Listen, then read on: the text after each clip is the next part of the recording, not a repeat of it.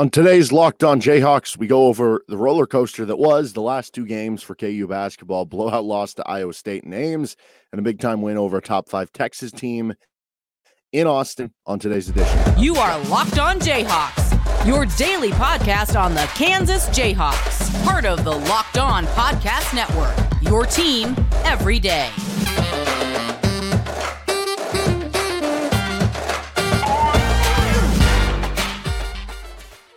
I'm Derek Johnson. You can hear me as well on Rock Chalk Sports Talk Monday through Friday, 3 to 6 p.m. on KLWN in Lawrence. Thanks for making Locked On Jayhawks your first listen every day, free and available wherever you get any of your podcasts. And on today's edition of Locked On Jayhawks, got two games to go over. I was out of town yesterday, so didn't get a chance to get around to an Iowa State recap, but we're going to do that on today's show, and we're going to recap the game last night, KU over Texas. We'll also get to our GOATs of basically the last two games combined, see who made it onto there for the past two games for KU. But first, this episode of Locked On Jayhawks is brought to you by FanDuel Sportsbook, the official sportsbook partner of Locked On. Make every moment more. Visit FanDuel.com/LockedOn today to get started. KU falls to Iowa State on Saturday, 68-53. I guess we'll get this part of it out of the way first, since it's chronologically what goes to. It's kind of like, you know, you eat your vegetables first, and then you get to the steak, and you get to good stuff at the end with the Texas game, which we'll do after the break here. So this game was kind of back to the one-man show, so to speak, that we had seen in like the Kansas State game, the TCU game, and that kind of three-game stretch where Jalen Wilson was doing everything for you, scoring at will, but nobody else could pick anything up. And that Jalen Wilson is at times the only guy who's not just like willing to take shots for you, but creating those shots for you. Like a lot of other players on this team can't beat a guy off the dribble or create a line drive to the rim, which is why they're not able to create as many of those situations. So it was kind of back to the one-man show. Jalen ends up with, basically just as many points as everyone else, 26 for Jalen, 27 for everyone else. And you just had too many lapses on defense. It felt like at times you were playing at like 80, 90% speed, which doesn't sound like that big of a discount, but it is when you go back and watch what Iowa State did with a lot of their ball screen actions, how fast they were running them, how hard they were running them. It made it so hard to defend. And if you're not up to par, if you're not at 100%, you're going to leave wide open layups, you're going to leave open shooters, and that's exactly what happened against Iowa State, who took advantage of it. So you had too many defensive lapses, ball screen defensive issues for you. Like a lot of the freshmen really struggled defensively. Uday really struggled in space with the ball screen defense. MJ Rice had the play that everybody remembers of the lack of like effort of even like trying to defend the guy, and okay, just really struggled on the defensive end of the ball. But then obviously the offense wasn't good either. That's why you lose by 15. Neither side was very good. No one was making open shots for you. Like Grady Dick was missing open threes. You did get some open looks that you just weren't capitalizing on. And you add to it that nobody was scoring besides Jalen Wilson. That's why you only score 53 points, albeit against an elite defensive team in Iowa State. You had too many turnovers. Again, that's, coming in the number one team in the country in defensive turnover rate. So again, a very good defense in Iowa State and a very good team overall. But certainly it was disappointing, I think, the lack of effort. But I do say I was sitting there watching, and I think you saw a lot of people say that, like, it's one thing to lose in Ames to a good team on the road. It's another thing to lose by 15. Like, that's what really annoys you. And I do agree to a certain sense, because if you're trying to gauge how good this team is, I think that's clearly something that shows you, like, if you continually lose games where you get blown out as opposed to losing close, that can be more of a moniker of that, yeah, maybe you're not one of the elite teams, right? But I do think that sometimes we get caught up in this idea that, hey, if you lose by 15 versus losing by 5, one's going to feel better. I really don't think one is going to feel better as a fan if you're watching that game and they lose 1 by 5 and 1 by 15. Like, maybe long-term it makes you feel better about the team, but in the moment you're going to feel bad either way. I do think this has, with how the Big 12 has come, this has become more like an NBA season to a certain standpoint, where like you go through an NBA season and teams aren't going to go, in college basketball, your best teams might go 30-2 or something in the regular season. In the NBA, your best teams are still going to lose, 20, 25 games in a given year. And there are going to be nights, like many nights, where they're going to lose games by 10, 15, 20 points. And that's almost what this Big 12 has become, because think about it, like in the NBA, all the competition is good and is close to each other in what they are. In college basketball, typically you don't see that. Typically the top team in a conference to the 8th or 9th best team in a conference is such a wide gap that you don't see what's happening in this Big 12 happen. So I've kind of reshaped my mind and just being like, yeah, sometimes in this league it happens. And you add to it that I think, when you look at the bench, once again, went back to struggling, although they played well in the next game, which we'll get to against Texas, that like this team for KU, I think has a low floor in comparison to a lot of other Bill Self basketball teams. I don't think that's totally dissimilar to recent teams. Like if you compare it to, because you can say this a lot about some of the recent teams, right? The 2020 to 21 team, that team had a lower floor. The 2018-19 team, that team had a lower floor. I think that might be just the way the game is changing in college basketball with all players leaving earlier or transferring earlier, that it's harder to have the continuity. And so your floor is just in general going to be lower as any college basketball team. And that's what you've seen like this year. It's just kind of wide open. So I do think there's something to that. But like if we're comparing this one, for instance, to those two teams, 2018-19 and the 2020 to 21 teams that both lost in the second round and were blown out in doing so, one to Auburn, one to USC, this team has a much higher ceiling than that. And like last year, for instance, your floor wasn't as high of a floor as, say, the 2010 team or the 2011 team. Like you lost by 20 points to Kentucky at home. But last year's ceiling was good enough to win a national title. I don't know that this year's ceiling is, but I don't know that it's not either, because again, there aren't like a ton of just teams that we're going to look at 10 years from now and be like, man, how did that team not win a title if they don't win a title because they're just this unbelievable team. So, it's just a wider variance for this year's Bill Self team, as it has been for a lot of years over the past handful of years with the given state of college basketball. And then you add in that this conference is just absolutely ridiculous. And that's what happens when you play crappy. And again, it doesn't excuse it. And if you keep playing like that, where you've had multiple instances, like the TCU game, you get blown out, in the Iowa State game where you get blown out, it becomes problematic when you stack those things together. But flip side to that, if we fast forward to after the Texas win, the 4-game stretch where you were at Kentucky, K-State at home, at Iowa State, Texas at home, if you would have said before that, you're going to go 3-1, I think you would have grabbed it. You would have taken it. So they ended up just fine in a very hard schedule and part of play. Doesn't mean they're in the driver's seat, doesn't mean they're in the best position possible, but they're at least in striking distance, and they have put the opportunity in front of themselves that if they can have more of these ceiling games and the floor games like Iowa State, they should be okay. Will they be okay? And will they avoid all those floor games? I don't know. Remains to be seen. And again, like back to how good the Big 12 is, it's getting to a point where it's like remember that Kemba Walker UConn team? That team got a 3 seed in the NCAA tournament. That team went 9-9 in Big East play because the Big East used to be so loaded. So you're going to be okay. This is one of those years where you still want to win the Big 12. You always do if you're Kansas. I'm not shooting that away. But if you finish second in the Big 12 just because Texas goes 13-5 and you're 12-6, you still end up getting a 2 seed or something in the NCAA tournament. This is one of those years, there's not a streak to live up to. This is one of those years where I think it's a little bit more fine, even though, again, that's not the intended goal.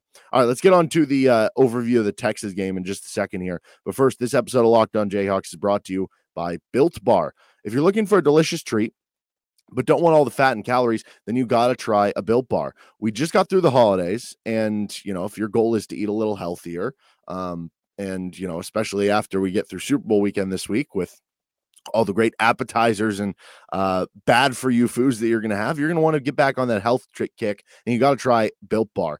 It's tasty too. It's not just healthy and taste gross. No, it tastes good. They have 100% real chocolate, and they come in awesome flavors like churro, peanut butter brownie, and coconut almond. I don't know how they do it, but even despite all that great taste, It is only 130 calories, 4 grams of sugar, and a whopping 17 grams of protein. And now you don't need to wait around to get a box. You can still order online at built.com. That's always a great way to get your Built Bars. But you can also go to your local Walmart or Sam's Club. So head to your nearest Walmart today, get to the pharmacy section. You can grab yourself a 4-bar box of cookies and cream, double chocolate, coconut puffs. If you're so close to a Sam's Club, you can run in, grab a 13-bar box with some of their great flavors as well. Check it all out with Built Bar. Finishing the recap of the last 2 games before we get on to our GOATs of the game here with our overview of Texas. And I think this was just the complete night and day game of Iowa State. Like, it's almost like if the Iowa State game was a t-shirt, the Texas game was the t-shirt turned inside out. Iowa State game was all Jalen Wilson, nobody else really stepping up. Joe was actually pretty good off the bench against Iowa State. And then in the Texas game, it was Jalen Wilson struggling, everybody else stepping up for Kansas. It's the complete opposite of what happened against Iowa State, and it leads to you winning.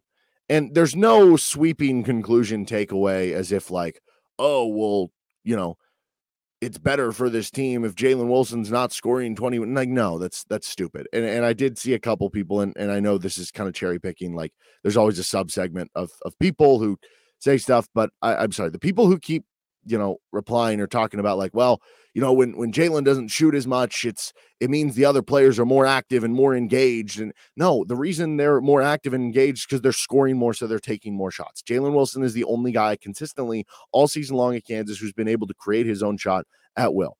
Ideally, everybody's playing well for Kansas. We saw everybody play well for Kansas against like Missouri and Seton Hall and Indiana, and they blew out all those teams. But I think what you saw last night is a perfect example of why this is a team sport. Again, ideally, everybody's playing well at the same time. But if you have the option between one superstar playing his A-plus game and nobody else playing well, or if you have your superstar playing his worst game of the season, which it probably was against Texas with 2 points, and everybody else playing, A or B games, you take the second one because the team side of it matters. And that's what we saw last night. Jalen Wilson's worst game of the year with just 2 points. It's funny, Texas did this to Ochai Agbaji last year too. I forget the amount of points that Ochai scored. I don't remember if it was 0 or what, but I think he went like 0 from the field. He might have hit a couple free throws on senior day last year against Texas. There's something about Texas coming into Lawrence and slowing down your National Player of the Year, first team All-American candidates. But everybody had to step up, and they did. Everybody was great for Kansas, and you won the possession battle. You got a bunch of offensive rebounds, especially early. There was that kind of period for the first 5 or so minutes of the second half where all of a sudden they started being the more physical team. They started being the more energetic team and got some of those back. But overall, you did well there. You avoided turnovers. You turned them over a ton. DeJuan Harris was so good at poking balls free. And then, like I said, everybody contributed. You got bench contributions, which now this is 2 of the last 3 games you've gotten legit bench contributions. I guess 3 of the last 4 if we go back to the Kentucky game. But in terms of like real tangible, a bunch of points off the bench, this game and the K-State game, your last 2 both at home, you hear all the time, like in the NBA, that and this is my second NBA comparison, I'm sorry. You hear all the time that you get bench players to play better at home. And so I wonder if we're seeing some of that for Kansas, which, it'd be more ideal if you're getting bench contributions at home and on the road. But if you're getting them just at home, I guess that's a step from where we were. So that is a positive in the right direction. And you were playing very limited in the Texas game. It's not just that Jalen Wilson struggled, who's been a great force for you all season long. It's that you were down all these scholarship bodies. I think you were down to 8 scholarship players in the game. You went 2 for 10 from 3. Like I said, Jalen Wilson had 2 points, and you still beat a top 5 team by 8 points. Pretty special for what Kansas was able to do last night against the Texas Longhorns. And in the end, that was a must-win for Kansas if you want to win the Big 12. Now, we can go back to what I talked about at the end of the first segment, that I think there was probably less pressure on this Kansas team to win the Big 12 than maybe any other. Like, to be completely honest, because if you just look at, hey, there's no streak to keep alive. So if you lose it, you're not snapping the streak.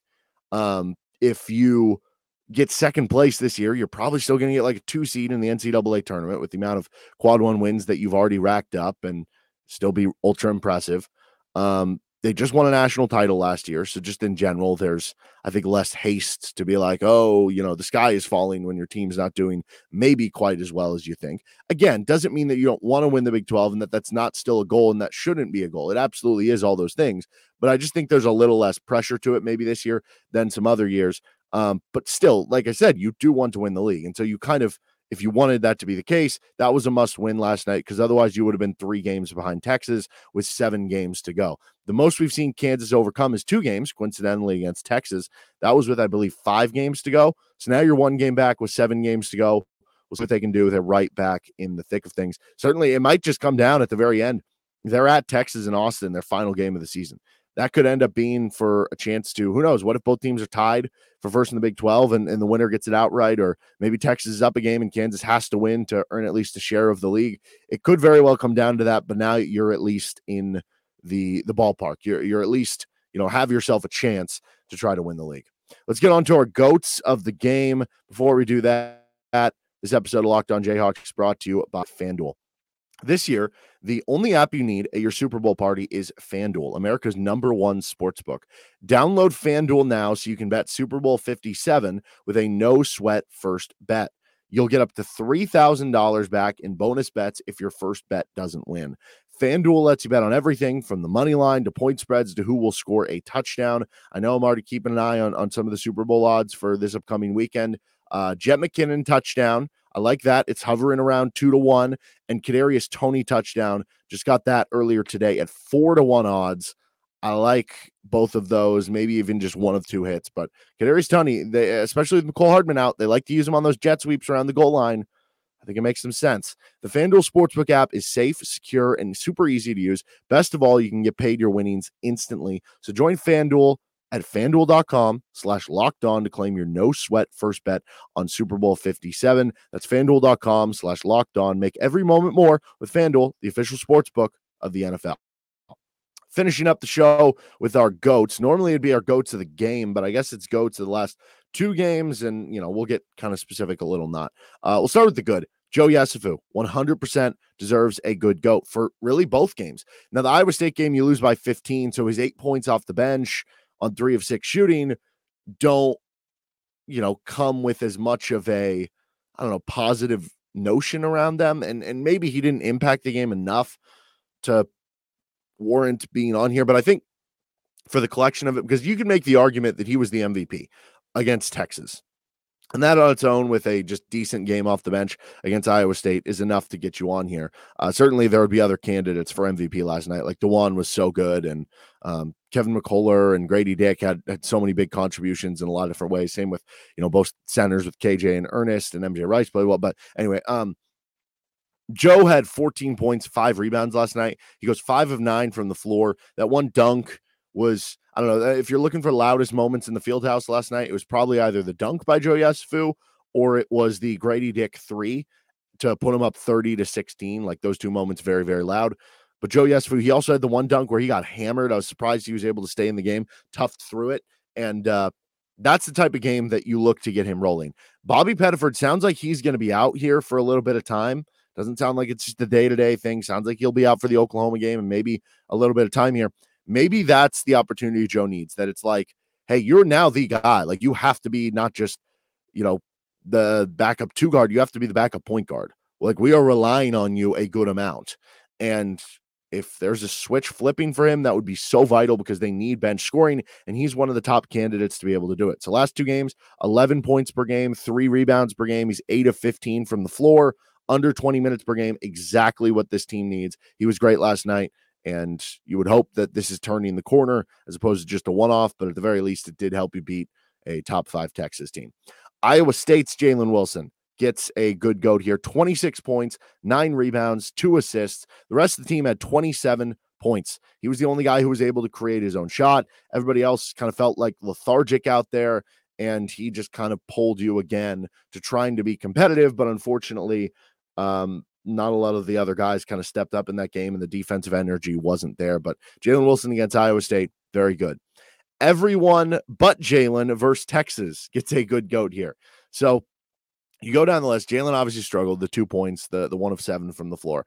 DeJuan Harris, as I said, you could make the argument he was the MVP. He had 17 points, 6 rebounds, 5 assists. You needed him at times to score. He did just that for you, and he was just the maestro of the game. He was just in control, in command, forced so many steals and turnovers and poked a bunch of balls loose the outskirt and helped lead to a bunch of Texas turnovers. I think they had 10 in the first half. They averaged like 12 a game. So that was really impressive from DeJuan. Grady Dick, 21 points, 4 rebounds, sharpshooter, back to what we kind of expect from him, maybe out of his little 3-game shooting slump. Then you have Kevin McCullough, 16 points, 6 rebounds. Certainly interesting. He keeps getting in foul trouble lately. Like, that's something you need to try to avoid and has been plaguing you a bit here recently, but he was really good again. KJ Adams, 10 points, 8 rebounds. He was really solid and one of your better rebounding games from KJ.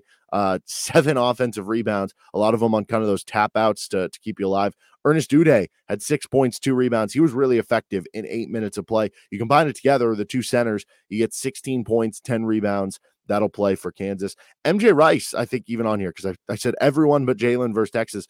MJ had 2 points on just 1 of 5 shooting. So that's not like a stat line that's, very good or efficient. He also had 3 rebounds, but I thought he still played well. Like against Iowa State, you had the play where he showed like no really effort defending the guy. I thought that was a great bounce back for him. And I'm sure the coaches got on him about it and they wanted to see the bounce back and they tested him and they needed him because they were down so many scholarship guys.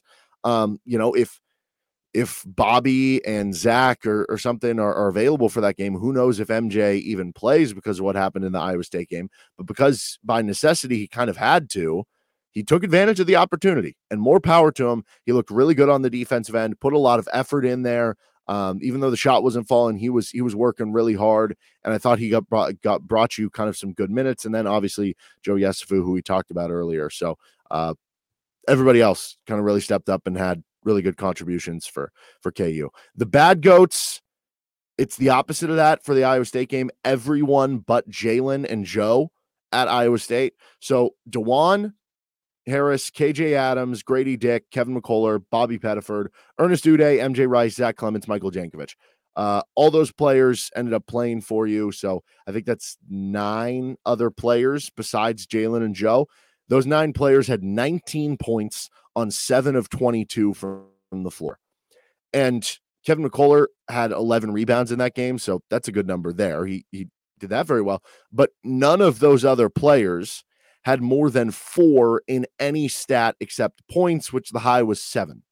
So not only were none of them scoring or shooting much, they weren't really contributing in a lot of other ways. Certainly a struggle for everyone other than Jalen and a little bit of Joe against Iowa State. Then the other bad goat, Jalen Wilson, as I mentioned, really struggled against Texas, but teammates picked him up, which was very fitting because of the way that he's been picking up his teammates over the last couple weeks. Certainly one of KU's best all-around performances, and encouraging that you got those efforts from all these other players to basically tell you that, yes, this is not a one-man show, and you need it to not be. And in KU's best games, all those other players have stepped up, and they did last night in the win against Texas.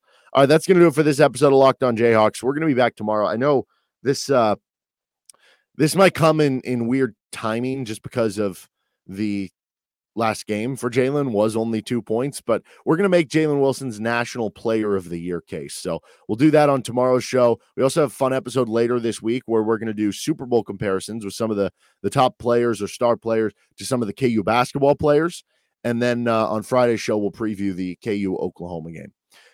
That'll do it, though. You can find us wherever you get your podcasts. You can hit us up on YouTube. You can find me on Twitter at DJohnson Radio. And we'll be back for tomorrow's episode. You can also catch me on Rock Chalk Sports Talk later today. Till then, bye.